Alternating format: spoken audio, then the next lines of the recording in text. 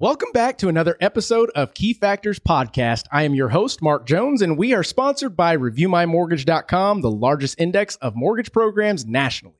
And today I have some pretty cool friends on the podcast. I've been trying to get him on for quite some time, and he's finally here. So without further ado, I would like to introduce Charlie Wasson. Hey, Mark. And Elisa Wasson. This is my beautiful wife and extremely talented real estate partner. I love it. I love it. Guys, finally, the time has come for us to chat it out about anything you want. Obviously, real estate, mortgage related, entrepreneurial spirited. But before we get into that, I want to tell the folks where you guys came from, who you are, to give a little bit of perspective. So if you could take a few moments to let us know what the heck is, who are the Wassons? Well, we are realtors. We're with the Laffey Hilger Group. And just like every realtor I've ever met, Mark, neither of us in third grade looked at our teacher and said, I want to be a realtor when I grow up. My mom was a realtor, and true. I did not want to be my mom. Hell no. Well, look what happened. Elisa, tell everybody a little bit about your background and etc. Grew up in middle America in Missouri. Okay. Met Charlie when I was 23. Married him when I was 25. Okay. We had some babies. Lived in Alaska. Lived in Waco. Live here now. Kids are 24 and 20. Okay. Became a realtor about 5 years ago. Before that, I was a retail fashion merchandising. Fashionista. No. I sold stuff. And a preschool I did teacher. too back in high school, but we can't talk about that. Yeah, right. Different products, Gotcha, I believe. gotcha. But anyway, done it all. Preschool teacher, stay-at-home mom. I want to get a little bit into Elisa's background. We'll tie that in just a second to what I think makes her so excellent as a realtor. My background, went to the University of Kansas, Rock Chalk Jayhawk. KU. Oh, did that slip out? Yeah. That one always does. At least it wasn't an FU. Not yet. Went to Kansas, got a journalism degree, ended up a radio broadcaster for almost 20 years. I was a radio DJ. Would you believe that, everybody? In Alaska. That's what made me fall in love with him. It was his voice. And then you saw him and we're like, dang Ooh, it. it's true what they say about radio guys. They're all fat and ugly. Could you imagine if there was like online dating and stuff like that back in the day? Where you only had his voice to judge and maybe a picture in a granular like photograph or something, you'd probably still fall in love. What's not to love? I mean, I really only heard his voice. I mean, we're old, so the internet didn't exist. Yeah. There was no, let me look up this radio Sure. DJ. I had to go to one of his remotes to see what he looked like. Wow. He was cute.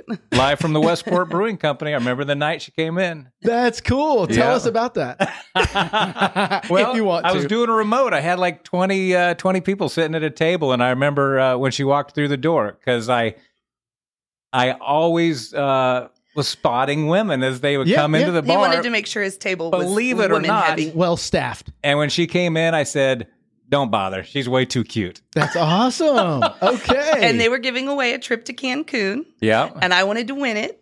Also, my girlfriend that I was with, we wanted to go flirt with the DJ. And I put my name in the box, and I didn't win No.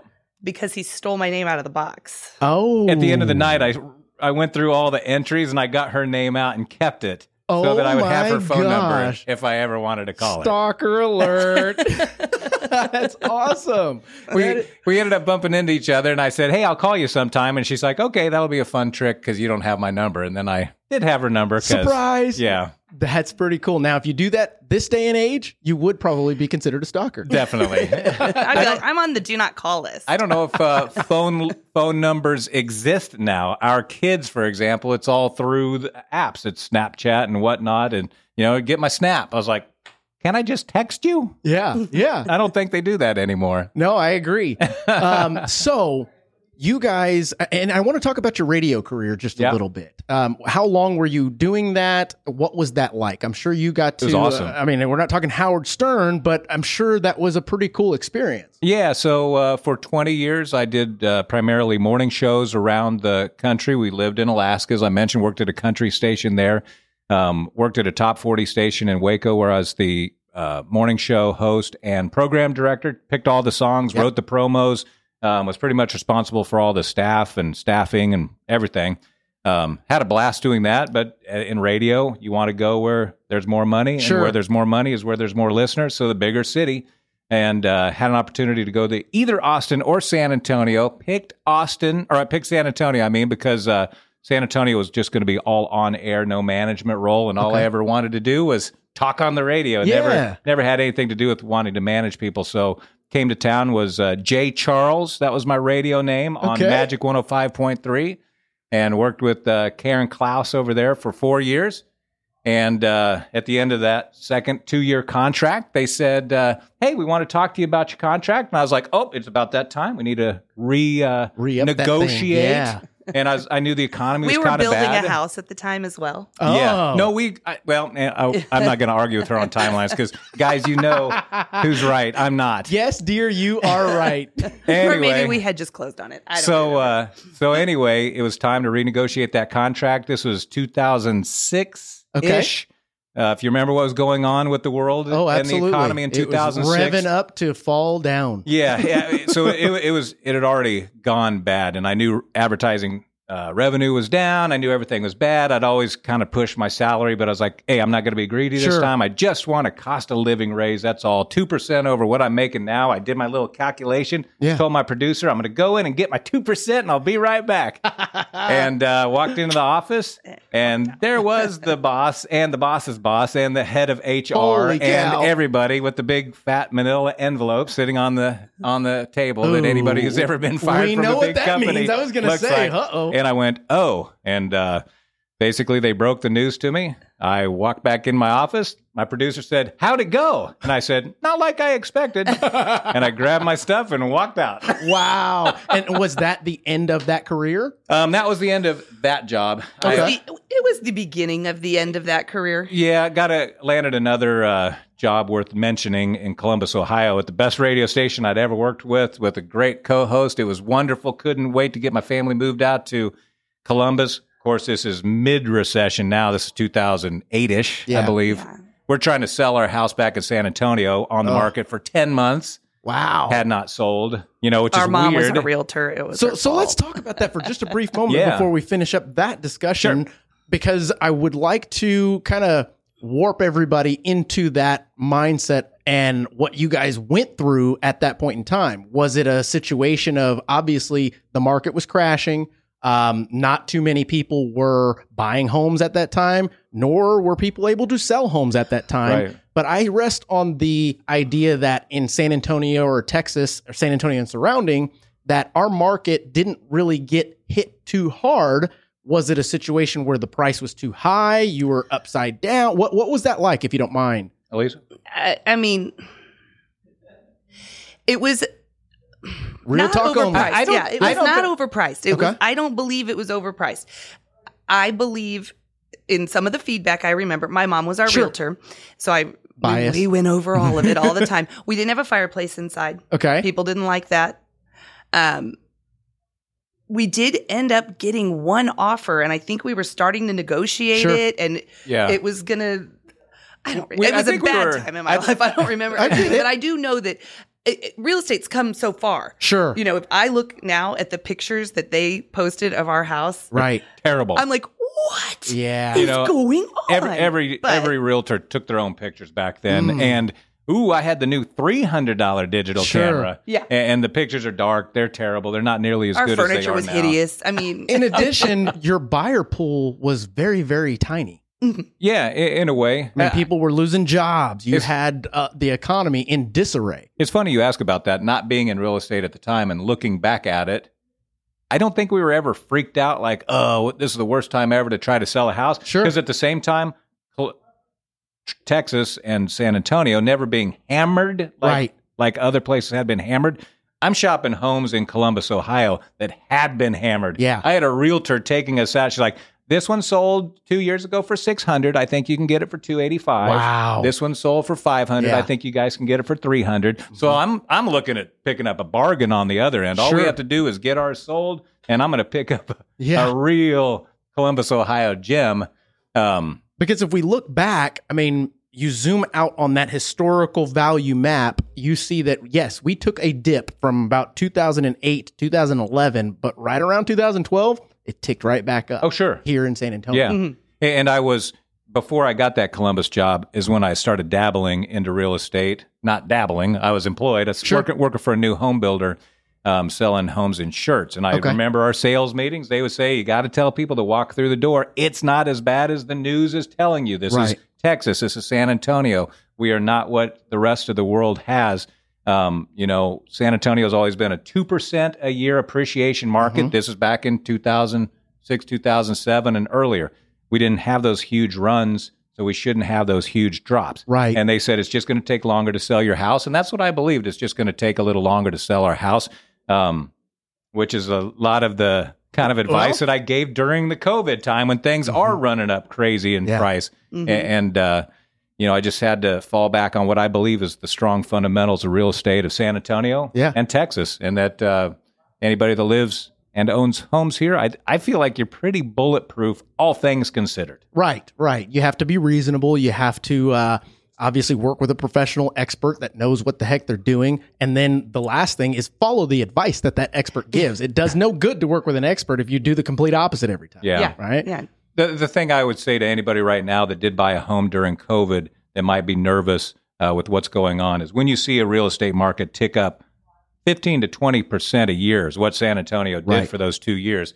If you pick up a quick 40%, don't be too frustrated if you give back a couple percent. True, touche, because you're not truly, and that's something that I talk about quite often, is the actual loss or gain is not realized until you sell. Right. Yeah. So therefore, anytime you buy real estate, as long as you can hold it, you're golden. Ask her every time I look at our 401k and she's like, oh, did you sell a bunch today? I was like, no. She's like, then you didn't lose it. Shut up. That's right. Good point. Hey, here's the voice of reason bringing you to reality and letting you know how things work. Watch you be sad about the stock market today. Yeah. Are we retiring tomorrow? Cool. Uncool if that was the case, but touche. Anyway, so finishing up the conversation, and we jumped into a further conversation down the road. I love it. But finishing up your career in radio, how do you think that helped you moving forward, both family-wise and also in your new career? So it was important to me to stay in San Antonio. Okay. So fast forward, they fired everybody from that radio station. Everybody got fired in Columbus. We hadn't sold our house, came back home. Thank God we still had it. I wanted to keep it, so that was great. Kids got to stay at the school. My family lived 2 miles down the road, and my dad was sick, very sick. So I said, I think it's time to get a big boy job. Yeah. And just that is the funniest thing, a big boy job. Yeah, because at that point, with radio, I was like, it's never guaranteed past 2 years.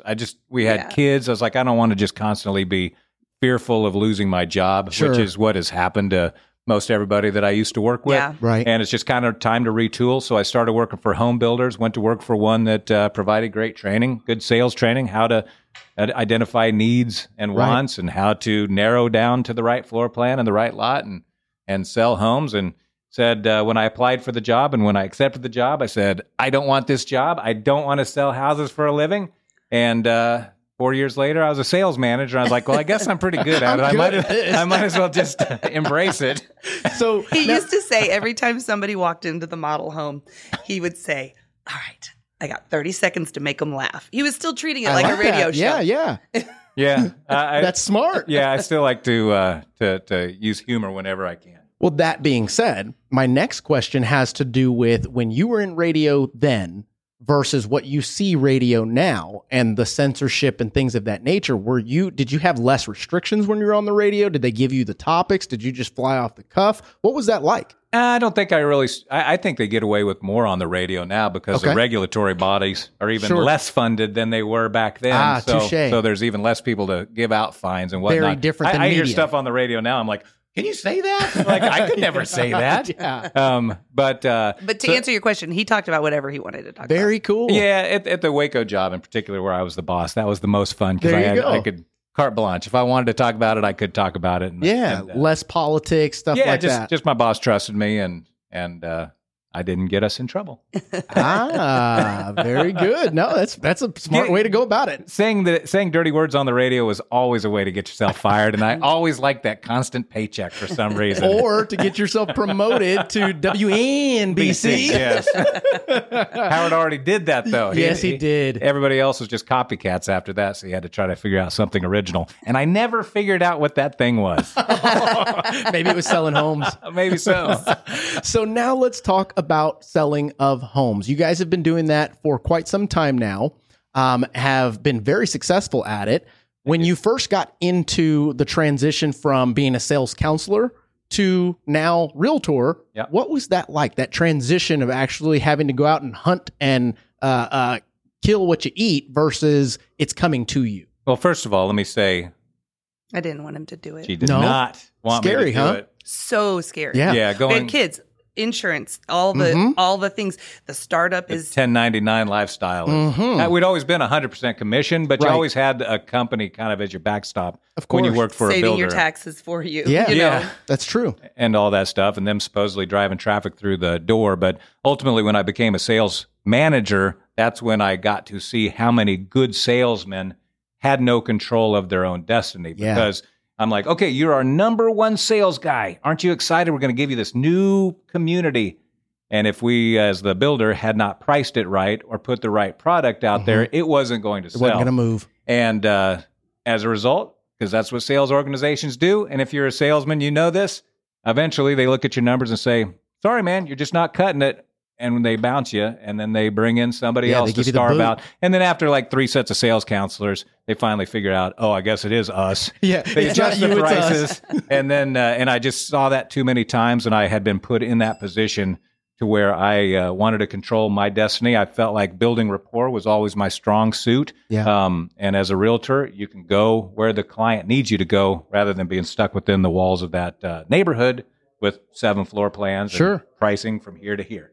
So when you jumped in, being a little fearful but excited at the same time, you got your wife on your back saying, you better make this work. What were you using to get your career jump-started?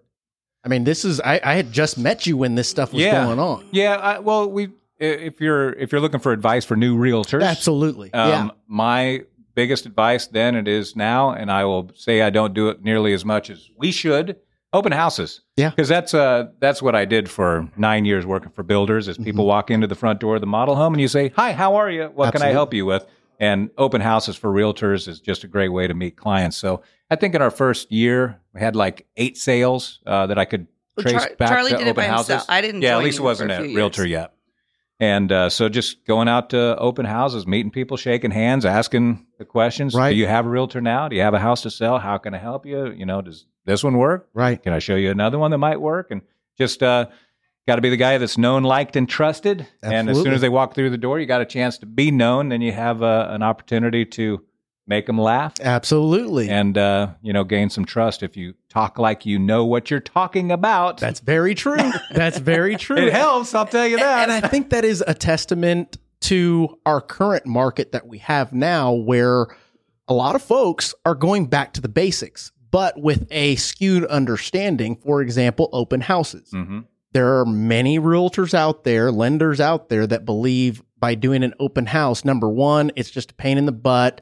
We're not going to get much from it, or I'm not going to sell this house. I think they have a skewed idea of the purpose of an open house. Right. It's intended to meet new people and to figure out how you can help them in their path. Whereas the novice agent goes in and they're like, well, let me try and sell this house. Right. If you Sell go yourself. in with sell yourself. Yeah. That's right. It's an opportunity to collect phone numbers, email addresses, Absolutely. people, build a sphere, get a bunch of, it's just opportunities. Yes. It's not, I'm going to sell this house today. As a matter of fact, my wife and I, Kristen, just did an open house for one of your listings. Thank you very And much. Really? Yeah. They did get a contract, yeah. And I will tell you, our goal was not to sell that house. It was to meet people, and we had plenty of people come through there, made good relationships, had great conversations. And yes, we would show them the house. Made a really cute video. You guys did. Yeah. We showed them the house. Kristen knew all the details of it, but it was just to impress them that she knows what the hell she's doing. Yep. It's not to sell this house in particular. It's to earn their trust, their like, and get them to understand that I can help you do whatever it is that you're trying to accomplish. Yeah. There is one case, though, and I'm thinking there might have been another. We did sell the house at the open house. That has happened before for me, too. That's awesome someone feeling. got there, and they're walking around like, it's even more beautiful than we hoped. And we're like, whoa. Have you seen this before? No, it's our first time. Do you have a realtor? No. Nope. Bingo. Boom. Jackpot, baby. That's awesome. So now, that being said, do you guys ever play both sides of the fence? Meaning, let's split you up. You go to your corner, you go to your corner. I'm going to be the listing. I'm going to be the buying. We have. Okay. Yeah. It's not my favorite. No. And I've heard that quite often, that you don't want to blur the lines, the fiduciary responsibility is to this person or that person. Would you compare that to maybe a builder and their lender? Hey. I don't think there's any mystery that builders and their lenders are like that.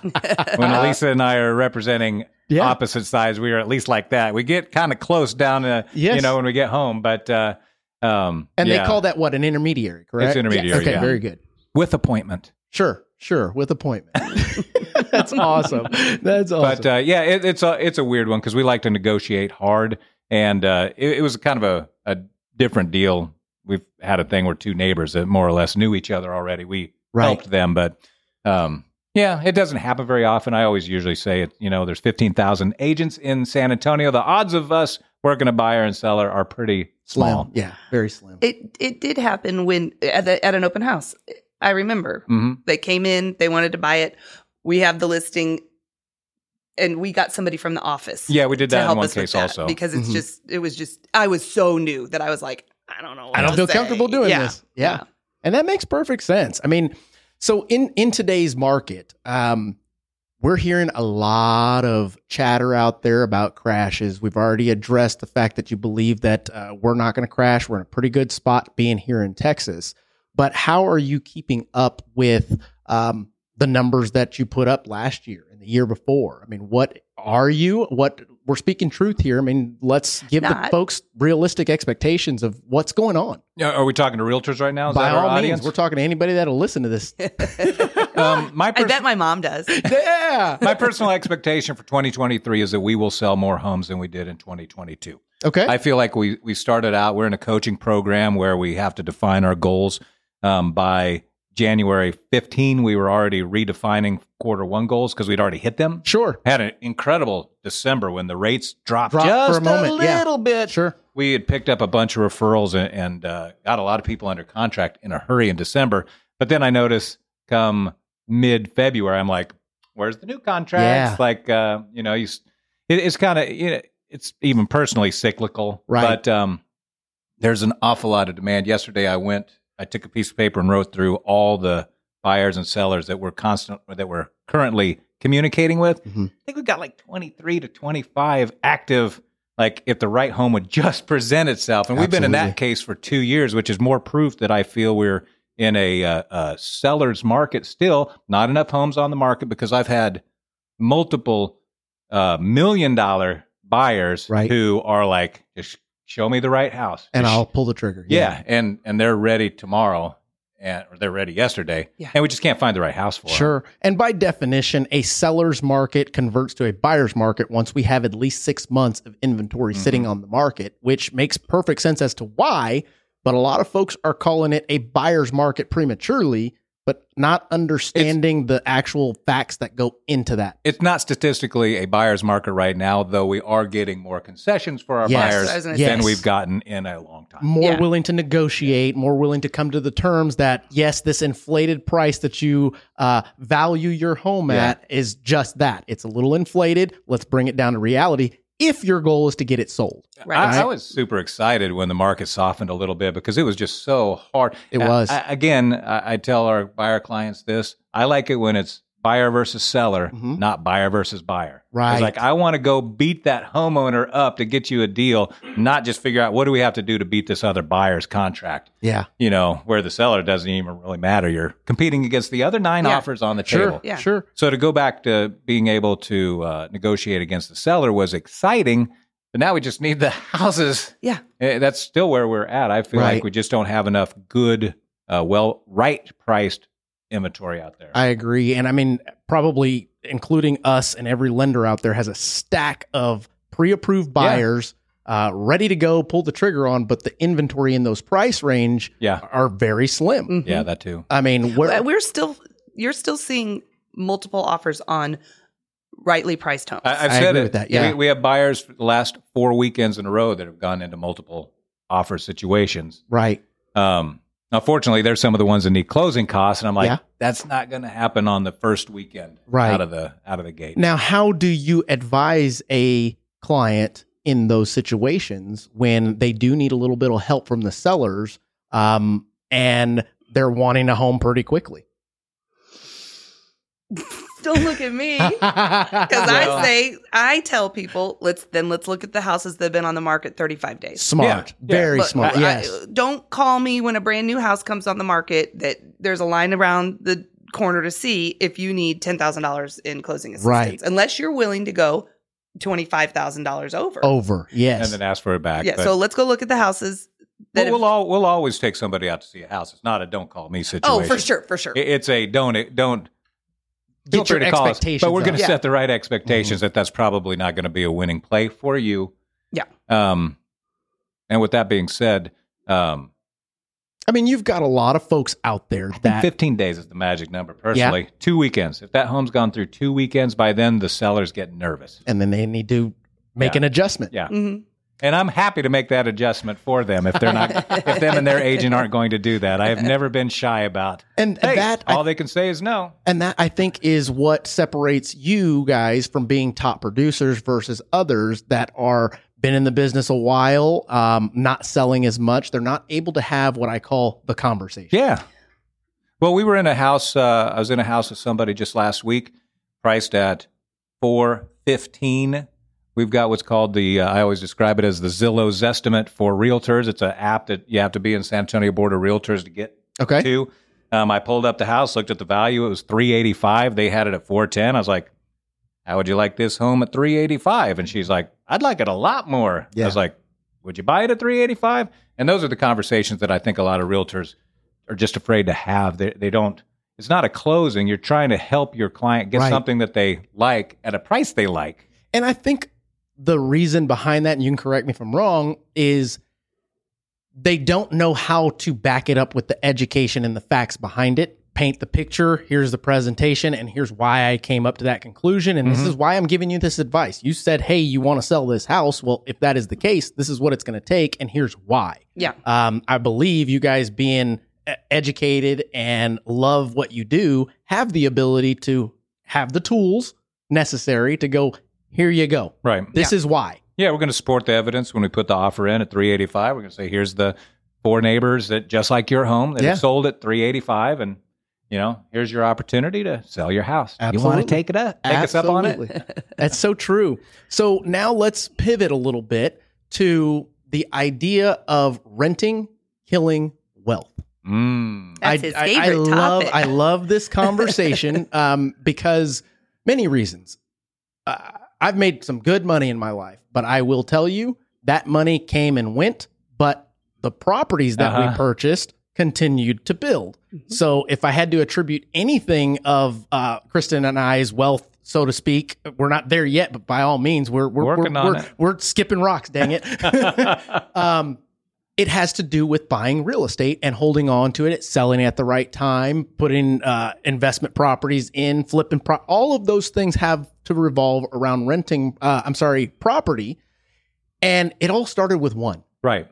Well, I don't, do you want to say something? Because I always do. You go right on ahead, because I have an unpopular opinion. As a realtor, I have an unpopular opinion. She has an unpopular opinion in our family. Okay. No, as a realtor. Well, let me jump in. I'll go ahead and do my talking. And then you can rebut it and squash him. My thing about renting kills wealth, what I'm saying is, I don't think everybody needs to go out and get into syndication and have 30 doors. It's great if you want to pursue that. Sure. But I think it all starts with owning one door, the one you're living in, as opposed to renting the one you're living in. I wish I remembered a statistic I saw just this last week. I think the average homeowner's net worth in America If you own a home, statistically, you have about $153,000 in net worth. The average renter has something like $6,000 in net worth. Correct. And it's just simply you building equity every time you make a payment and the fact that your home should appreciate over time. As long as you take care of it. And those are the things. So the examples I give and why it's so personal to me, my dad never owned. My dad never owned a house. He told us not to buy a house. Yeah. My dad. And there's a lot of folks out there like that. There are folks out there that will say, I'm going to try and buy an investment property, but yet I'm still renting. Yeah. And when they come to me for that, I have to kind of like, okay, let's pause for a second, take 15 steps backwards, and let me show you how this kind of works. You're literally going to buy an investment property so that you can pay your rent? Yeah. I don't get it. Yeah. But my dad rented his whole life. I was a single child. Pretty much the only money he left when he You're passed. an only child? Believe it or not. I do believe it now. When my dad passed away, the only money he left me was the money he had inherited from his parents who owned a home. And always had owned their homes. And then my mom, when she left Kansas to come down to San Antonio, she was living in an apartment. I said, Mom, how much money do you have in the bank? She told me how much she had. She was renting in Boerne, an apartment complex. And I said, you have exactly 19 months worth of money, of rent checks in your account. And she wasn't working. She had her Social Security. I said, we can take those 19 months right now and go buy a house. Right. And she did, bought it outright cash. And luckily she did, because otherwise I think the apartment complex just would have sucked her dry. She would have had to live with us. Yeah. That was awesome. Anyway, let me tee up Elisa for her unpopular opinion. That was so sincere and heartfelt. As a realtor, you see and you understand how much wealth can be built buying homes to rent to others. Yes. And there's a market for that. I do understand that sometimes buying is not the perfect situation. However, we were in a position to be able to buy one of these homes. And there was a neighborhood near our home that I was like, these are great. It's Boerne Schools, most affordable price homes in town. I think we should buy this one. And her take is, we're in the business of helping people achieve the American dream. Okay. I am not going to go buy a house that these newlyweds really want to buy. Okay. Because I can get the commission taken off, or I know better than them. I'm going to help them first. Okay. I like to live a life of abundance. I say that. Sure. There's plenty to go around. I'm not against, we have a rental property now. But when I go to these conferences or such with Charlie, and we've got these agents up there, I own 68 doors, and I just went in and I just bought all those cheap houses up because I could. And I'm just thinking, what about all those families? We're going to sit right here and we're going to say renting kills wealth. Right. But then we're going to go buy all the houses. Okay. And rent them to you? I can appreciate that perspective. I really can, because that comes from a place of goodness. That's it defines who you are as a person. But the alternative is you've got a company called BlackRock that'll come in and buy it with zero remorse and only look at the bottom line. Right. And on the other token, you've got a sea of renters that need to rent. Well, not even that. It's more so they're naysayers about buying. Sure. They're the ones that are on the comments going, yeah, the market's going to crash. And you're like, just keep renting. Exactly. So let me just keep burning this money up. Yeah. And I think it's more of a situation where you have to get in where you fit in versus missing opportunities that you guys put yourself in a position to be able to do that. If anything, I would say go on a road show and explain and show people how you did it. And that's more of an educational piece for those folks. Like you said, start with one. You got to start with one. Well, and she never wanted to chase down rent and all the the call in the middle of the night that the toilet's backed up and all that. So finally, we did get our first investment property when our daughter got a job in Oklahoma City, and she said, "Hey, I've got a great renter. Do you want to buy a home in Oklahoma City?" So she not in my backyarded, and we took a house off the market in Oklahoma City that we rent to our daughter. Now, believe it or not, Oklahoma, and I was reading a report. So gosh, I was literally just going to say that. You should see this house. It is going to be the new place in time. Obviously, everything is over time where you're going to find affordable housing that is totally reasonable for your first-time home buyers. And takes me to the situation of, okay, there's a lot of first-time home buyers sitting on the fence because there's not enough inventory available for them. So what happened in California when the prices were low? People had to start moving out and migrating to be able to do that.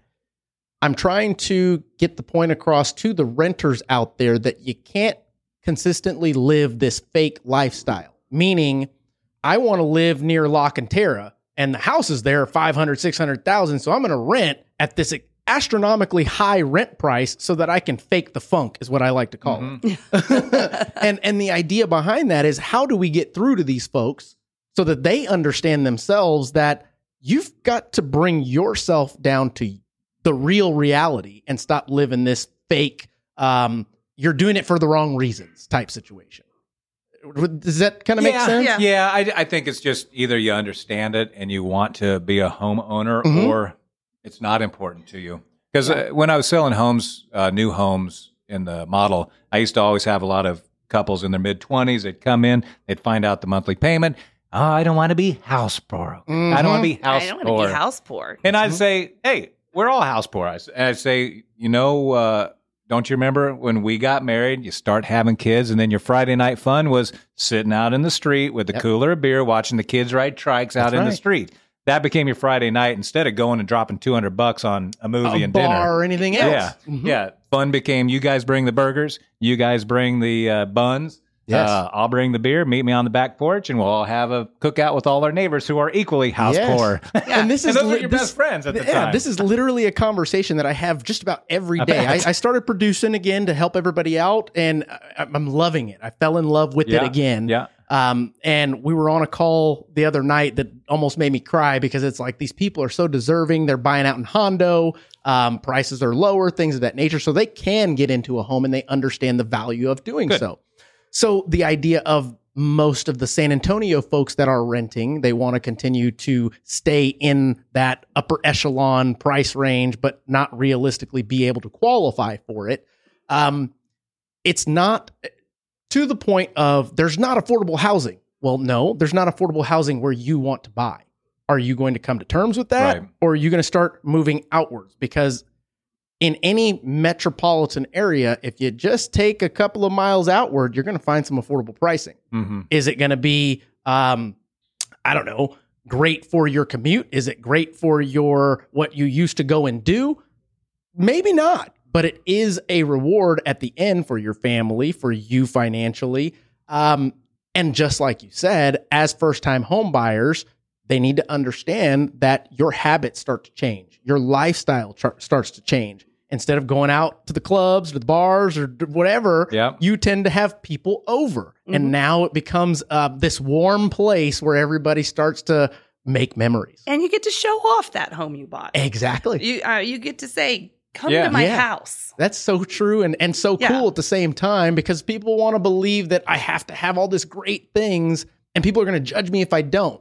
Versus, you've got your friends that are probably all renting still coming over to your house and judging you for whatever the case. Well, dumbass, you're still renting. Right. Yeah. So the house that our daughter rents from us, she's only 24. Yeah. It's out in the suburbs. It's 25 minutes away from her work. It's nowhere near any of the fun stuff. But she doesn't care, because she's got a house to live in. She's not throwing away money on rent. Right. I mean, she is renting from us, but still, yes, it's a different situation. But she finds great joy in having people over. Yeah, come over to my house. We'll cook. We'll do this. We'll do that.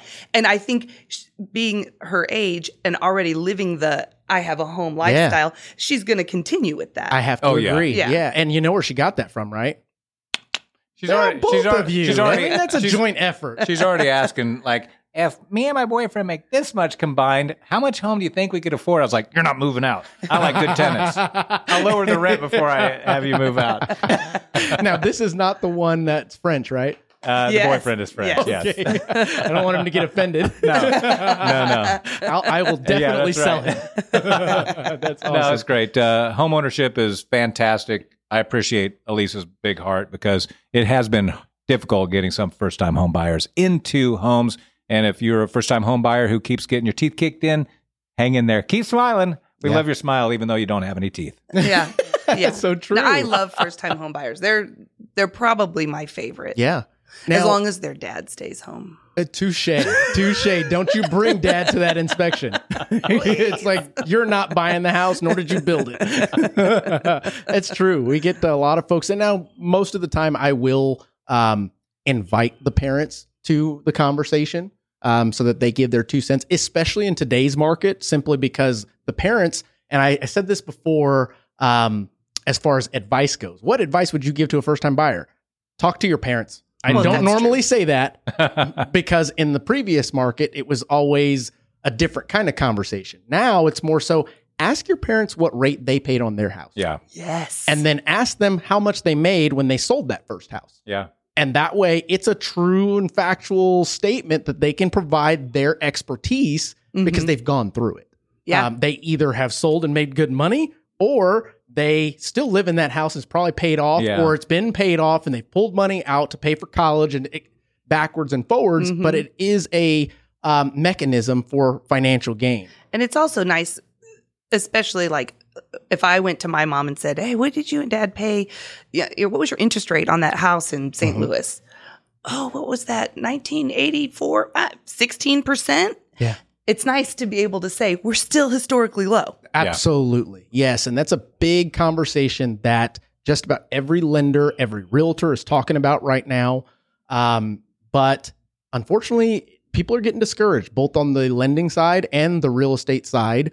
I'm seeing a lot of folks getting out of the business. Really? I believe the statistic that we looked up is 40% of lenders nationally did not renew their license. Wow. That's a big number. But there are a lot of mom and pops and little onesie twosies, aren't there? I would imagine so. So yes, that being said, I can almost bet that that's probably the case. Right. But it's a situation of, did we have too many anyway? Sure. I was at a lunch with a bunch of top producing realtors, and this woman, she's been doing this forever. Like when my mom was a realtor, they were friends. Yeah.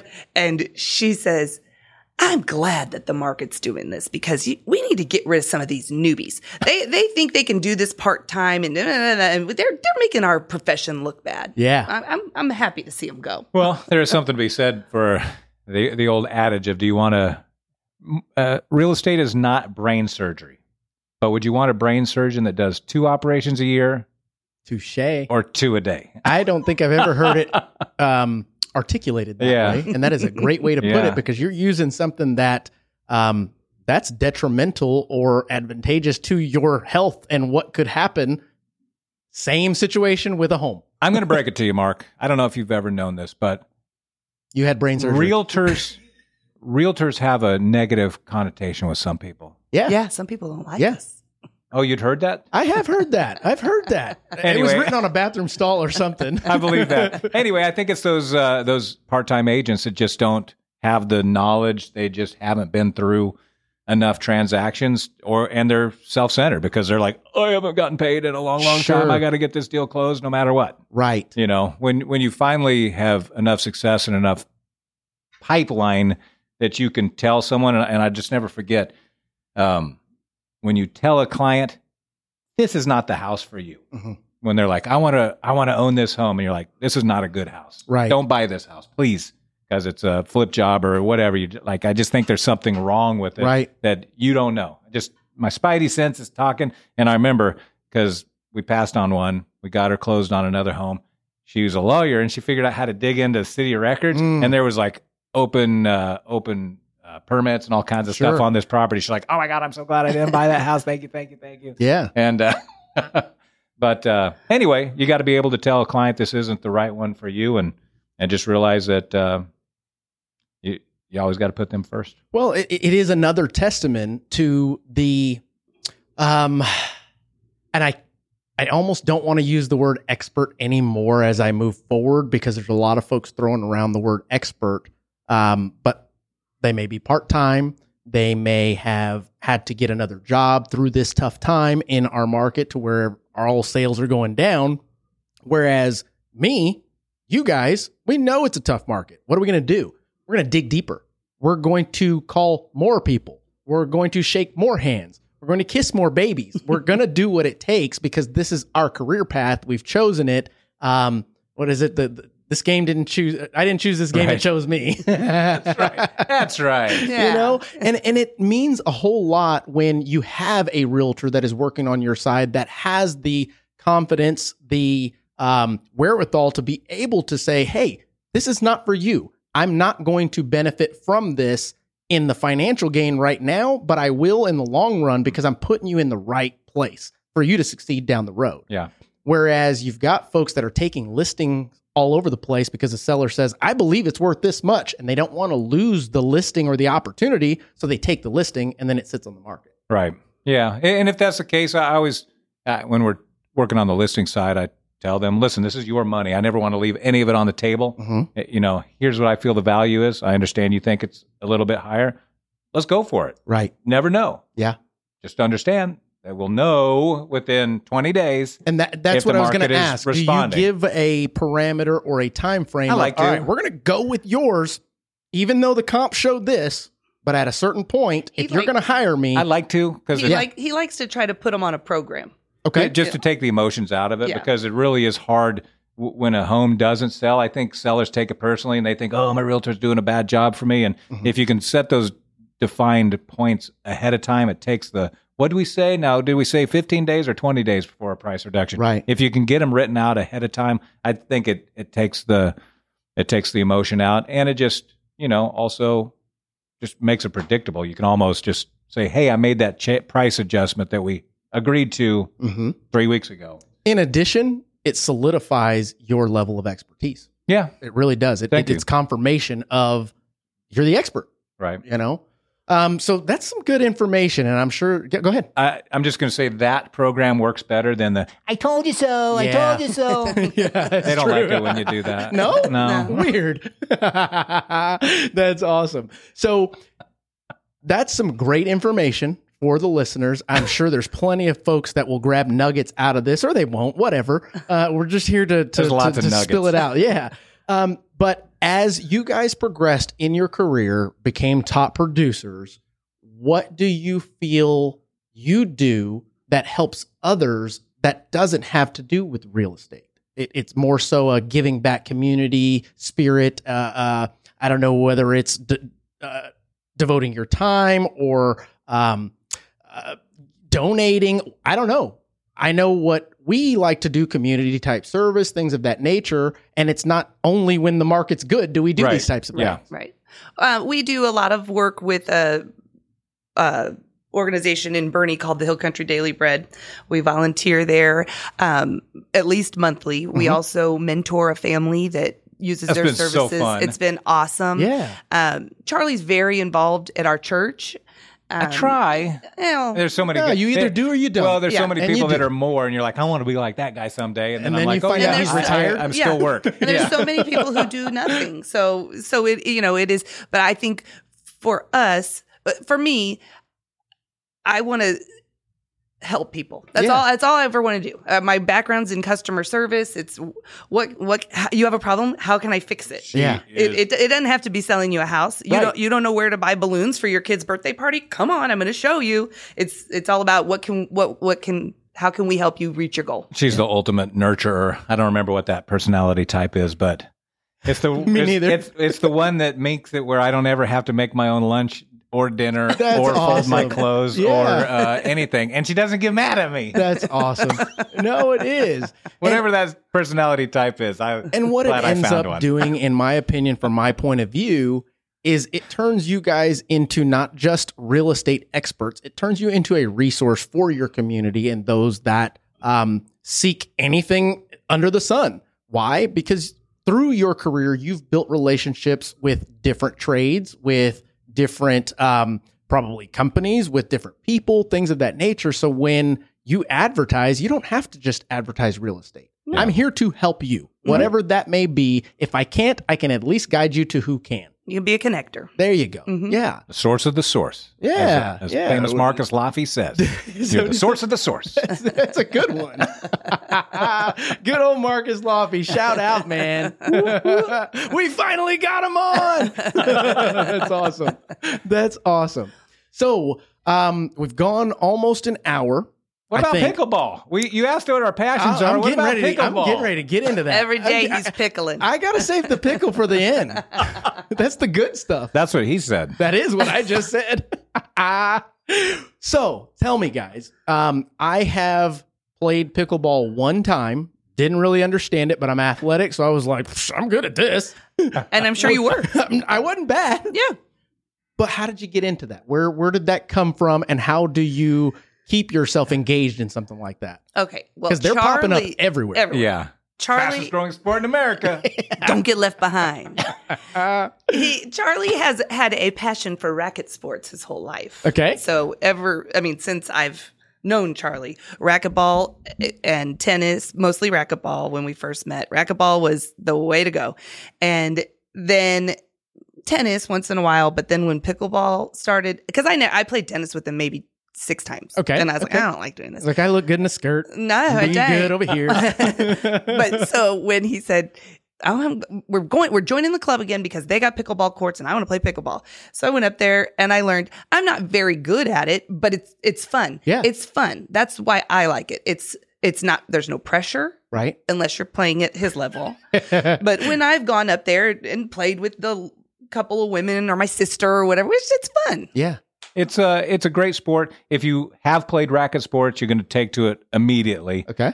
Even if ping pong's your only racket sport.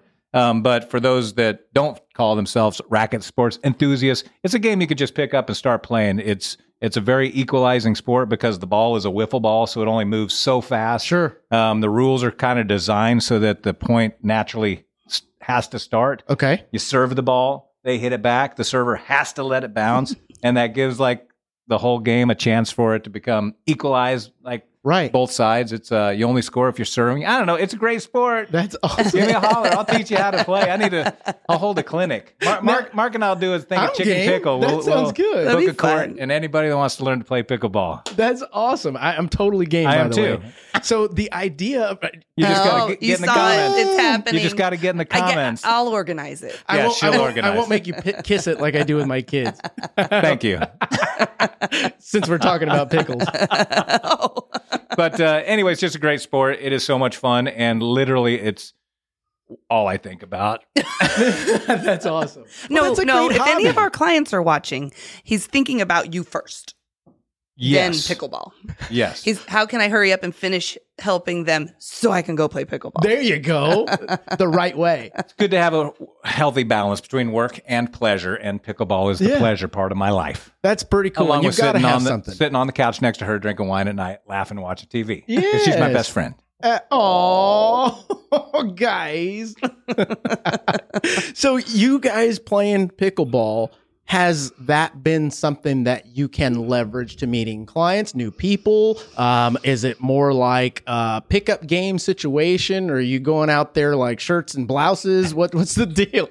We've got I'm on a group text with a bunch of guys that live around us, 18 guys that are just like, hey, wow, anybody available tomorrow at 2? And if we can put together 4 people to play doubles, that'll be great. She and I play. We got her sister and my brother-in-law to playing. We've got... But to answer your question, Mark, we live in an area where maybe every other house has a realtor living in it. Sure, that's true. That's true. Fair Oaks Ranch, Texas. And they all also play pickleball. So I'm not sure we're leveraging it too much for our business, but we certainly are networking with other agents. That's a great way, because everybody knows somebody that knows somebody. Yep. That's so true. Yeah. Yeah, it's every week my coach asks me, my real estate coach, not a pickleball coach. We haven't gotten to that level yet. My real estate coach asks, how many conversations have you had with people? Mm-hmm. And I'm always able to count those people up and inflate my number thanks to pickleball. There you go. There you go. And it's all about leveraging what you do that you love to do. Yeah. It's totally having to get uncomfortable when those things become habit. I mean, do you just... let them go by the wayside? No, you start to leverage that thing, and it makes you even more enthralled in whatever that extracurricular may be. Yeah. Even if it's just drinking wine with buddies or your wife, I like that. Well, I mean, it's been a fantastic discussion. I'm glad I finally got you guys on. It was awesome, Mark. Thank you. Is there anything that you guys would like to leave our listeners with, whether it may be real estate advice, whether it be life advice, or even just something you want to talk shit about? I want to pick your brain, actually. Can you give me just a second? You can have all the time you want. All the statistics show that when America has gone into past recessions, interest rates have come down. Yes. I think statistically, we are going to be entering a recession nationally. I agree. One that I don't think is going to have a lot of impact on Texas. I agree. But when are those interest rates going to come down in your opinion? It's a great conversation. I've got my theory. I want to. And I study this as much as one can study it without being in the in crowd. And I'm talking the in crowd, the ones that pulls the levers and the strings. Yeah. Okay. So I have to use basic logic with this. Our consumer pricing index is still through the roof. The only mechanism that is out there in order to control our CPI is rates. Mm-hmm. The rate that the Fed lends to the banks. The banks then lend out those funds to mortgage bankers, and then we lend those funds to normal consumers. Mm-hmm. Every single person in that chain has to make some money, or else they wouldn't be doing it. Right. I think that we started raising that lever way too slow. We raised it, the Fed, they raised it incrementally way too slow. I think it should have been pretty quick, drastic increase in rates, and it would have shocked the hell out of people. But since we haven't, it has allowed folks to continue to spend, continue to, create this alternate world that is not reality. And they started using credit like a son of a gun. And in my opinion, this recession that we're going to have is going to be pretty hard. It's not going to be hard on Texas. Okay. I don't believe it's going to be hard on Texas, your Floridas. I don't think that's political either. I just think that Texas has the most affordable housing. Florida, similar to that, unless you're talking to the beach and all that. But the idea behind how we get rates to come back down is stop spending so much damn money. And then our consumer pricing index will start dropping again. Mm-hmm. But then we also have the auto industry where for the past 3 years, people were able to buy cars at 120, 130, 140, 150% of the actual value. You fast forward 2-3 years. Well, if you got car problems, if you've got a situation to where you don't even like the car anymore, whatever reason it may be, and then you go and check what its value is, similar to homes back in the day, you go, whoa, I'm upside down in my car. Is that because people were paying over sticker price for cars, which due to the shortage, I mean, was happening? I was one of them. I bought a Bronco for $150,000 or 150% of its value. I didn't like it, so I went, okay, let me dump this thing. I lost $10,000 right out the gates. I think I held it for maybe 2.5 months. I just didn't like it. Yeah. Luckily, I was able to get rid of it when I did because it would have been an even bigger loss.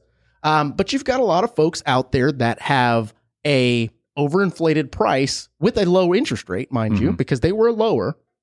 And I don't think folks took advantage of the low interest rates as much as they should have, the first-time buyers. And you also have the fact that these folks, they're not grasping the concept of what it takes to bring that CPI down. Okay. It just as a whole. But you're talking about the Fed? Is that those folks? No, the Fed. Or are you talking about people that bought cars at too high of a price? Those kind of folks, the first-time home buyers. This is when the wealthy get even more wealthy. Why? Because the folks that are in a tough spot that have a brain, they start to sell off things so they can continue. They don't want to mess up their credit. Right. And they end up having to sell it at a discount. Who ends up buying it? The people that have money. Bottom line. Right? Sure. So that doesn't really affect our economy yet because they were already wealthy. Doesn't put it back into the market. It just gives the money to the people that needed it at the time to get them to the next month and to the next month. Until we get rocked, so to speak, we're not going to see any kind of change. And if they continue to incrementally increase this, we're also not, and it's just going to make it worse. I think the Fed needs to raise the rate by damn near 0.5 point the next time they do it. And then we're going to go, whoa, okay, maybe we should stop.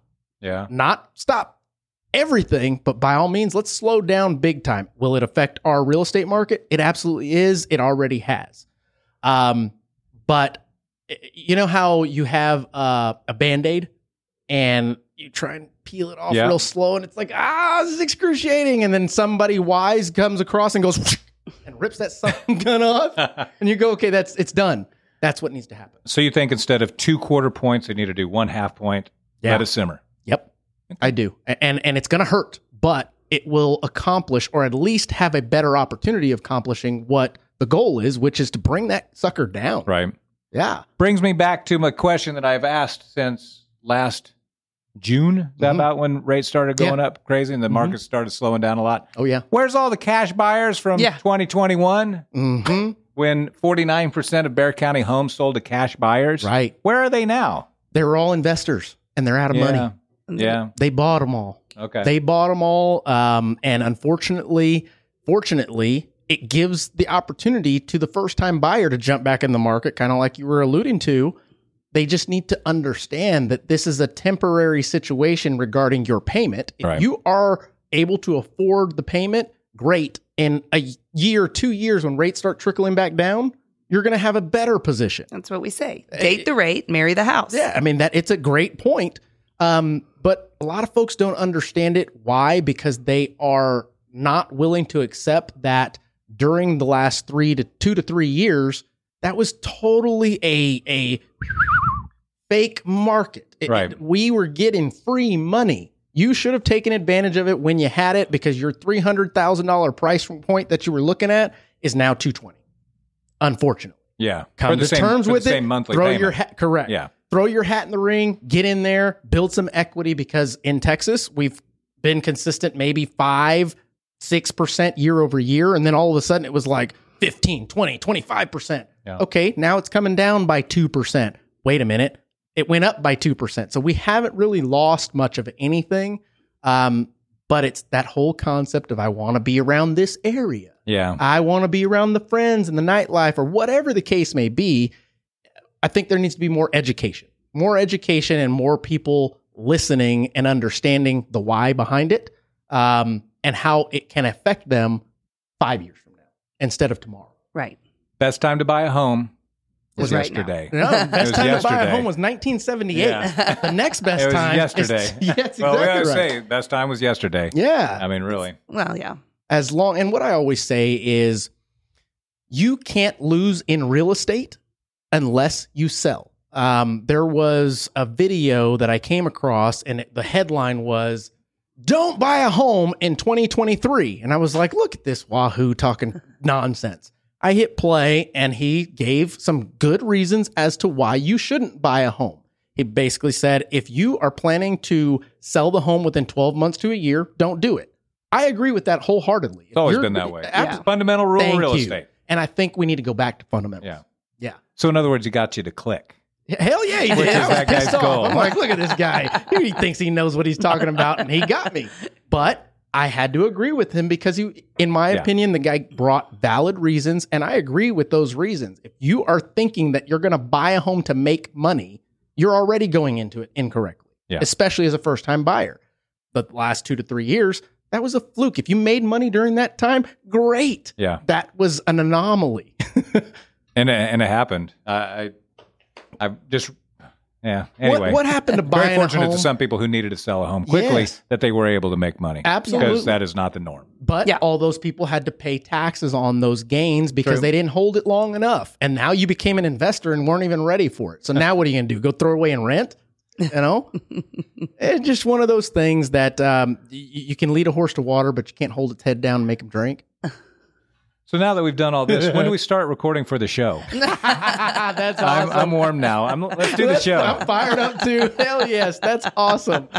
Guys, that is a great conversation that we had all the way around. Heck Thank yes. you. Thanks, baby. You're welcome. Yeah. Hey, great job. Thanks. I didn't want to come. Can you believe, you guys, she was super nervous about coming in here and jumping on the microphone? She's a natural. She is. Thanks, guys. Yeah. That's awesome. Well, the goal is to have this thing out by tomorrow or the following day. I think it's going to get great. I don't know, whatever you want to call that. Not clout, just great publicity, whatever. Yeah. Como se vo or whatever. Whatever it is. But I do appreciate you guys coming on and being honest with folks, telling them what is actually going on, because the show is called Key Factors. Yeah. And there were many key factors listed today. And folks listening probably need to go back, grab a pen and paper, and write those down and use them to elevate your career in some way, shape, or form, whether in your real estate, mortgage, entrepreneur. I don't care if you work at Starbucks. Can I say it? Please. Like and subscribe. Do you go like this? Yes. Link in the bio. Well, you guys want to say anything else? Nope. No. Good? Great. Okay. Thanks, Mark. Absolutely. Guys, thank you for tuning in. Hopefully you got something out of this. And like Charlie said, make sure to like and subscribe. I've got some things over here and over there and all that good stuff. Did you get that one? Yeah. But that being said, we'll catch you on the next one.